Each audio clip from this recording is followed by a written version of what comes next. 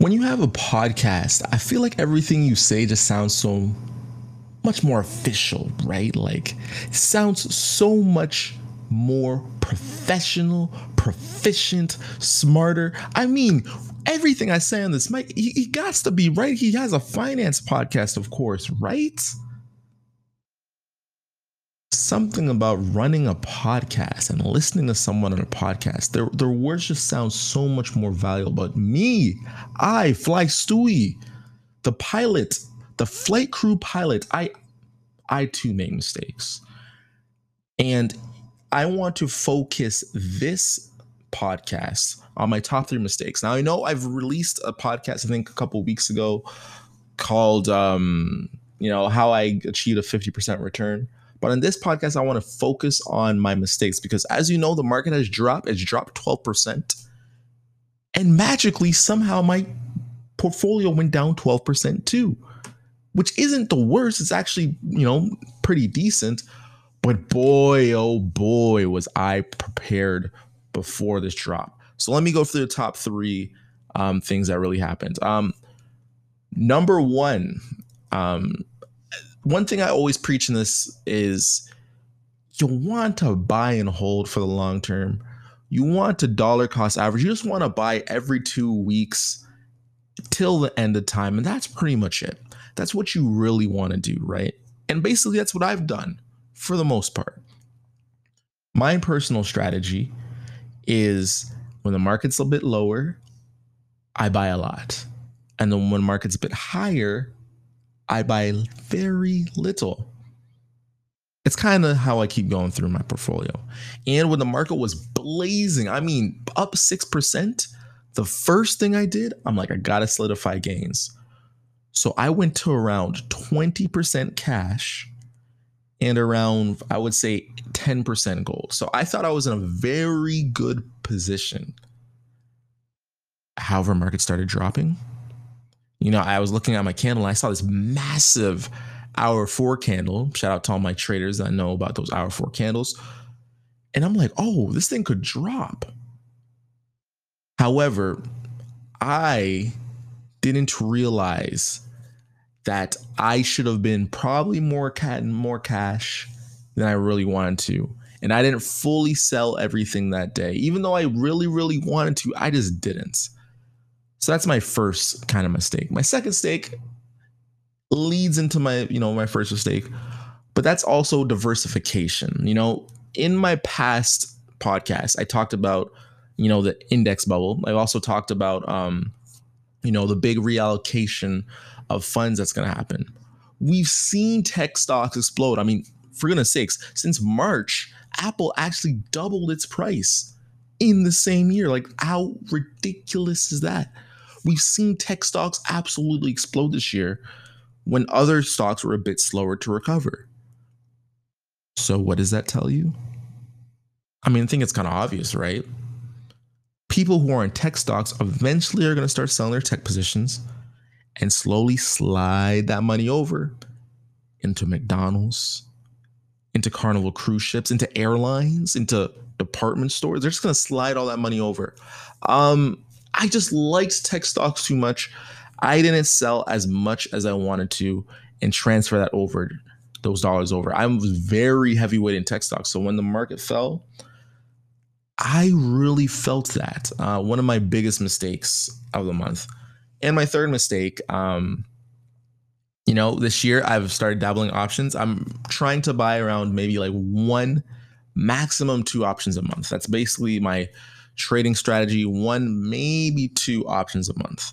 And typically I like to buy options when the market falls. So the market fell around like 7%. And around the 7% line, or maybe it was like 5%, around the 5% line, I'm like, I could buy leverage ETFs or I could buy a Microsoft option. Now 5G, solid. But cloud computing, super solid.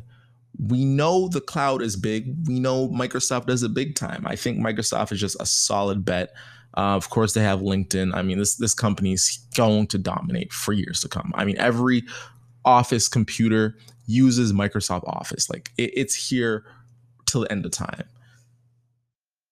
However, when I bought Microsoft, it went up 15%. And before taking profit, not only did I not take up profit when my stock went up 15% or my option went up 15% in value, I didn't put a break even. A break even just says, hey, if the price comes back to what I paid for it, take me out of the trade. I didn't even put that. And now I think the option's down maybe like, I don't know, like it's down like 40%. So 40% of my initial investment gone on that option. These are just some of the mistakes I've made in my portfolio. Now, why am I making this podcast? I think one of the greatest concepts in investing to learn is FOMO. It's short for fear of missing out. And it describes the investor experience completely. It honestly does. Oh man, I wish I bought Tesla. Oh my God, did you see Facebook just explode? How did I not know? I was going to buy it. Apple before the stock split? Oh my God, I was going to lever up. Why didn't I buy more Apple? This is like the language of investors. We always talk about what we could have, should have done. FOMO. But I want to introduce you to a concept that I preach like it is scripture. And that is the concept of good FOMO. You see, instead of thinking about FOMO as a bad thing, you need to think of it as a good thing. Oh man, you know what? I thought of buying Apple before it exploded, but maybe, seeing it explode, even though I don't have the stock, maybe that's a sign that I'm getting better at trading. Maybe that's a sign I can recognize, oh, maybe here's different ways I can take advantage in my portfolio in the future. It doesn't mean I go and buy Apple when it's overpriced now that it's already exploded. But now it's like, oh, yes, I can recognize trends. Maybe I'm getting better at recognizing trends.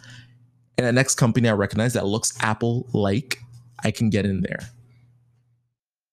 With my option, now that I messed up with this option, not put the break even, you know what? Awesome. The next one, I'll remember the break even. Good FOMO basically says, where FOMO says do something crazy, like when the market drops 10%, you sell your whole portfolio. Good FOMO says, oh man, you know what? You didn't sell your portfolio when you had the chance. Perfect. It just shows that you're probably doing something right. You're supposed to feel these terrible feelings. And right now, I'm ready to ride the market down. I am ready. I got up to a max of 50%. I'm down 12% from those highs. And if it rides my portfolio all the way down to only 10% returns, then that's what it is. Because I am of the philosophy, buy low and sell high. So as the market goes down and as my cash reserves go down, as I'm buying more, because everything's just got a bit more cheaper.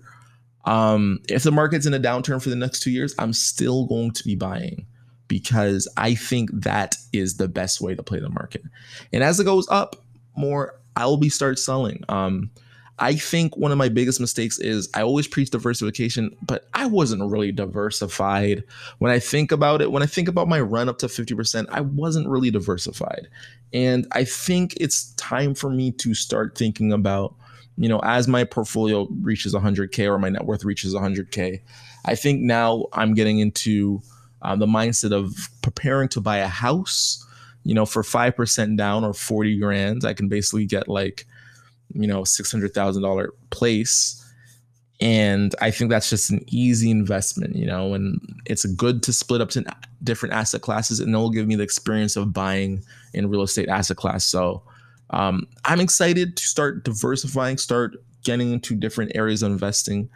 And I'm excited to ride this bumpy, volatile road in the market. And as always, the best, most brightest investors are the uneducated ones. That's because the uneducated investor, they never stop learning. Let me know what your mistakes are. Do you mess up? Did you put all of your money into Tesla options and then Battery Day destroyed your whole portfolio? Let me know. I'm on Twitter. It's @FlyStew, and we, Flight Crew, have to take off.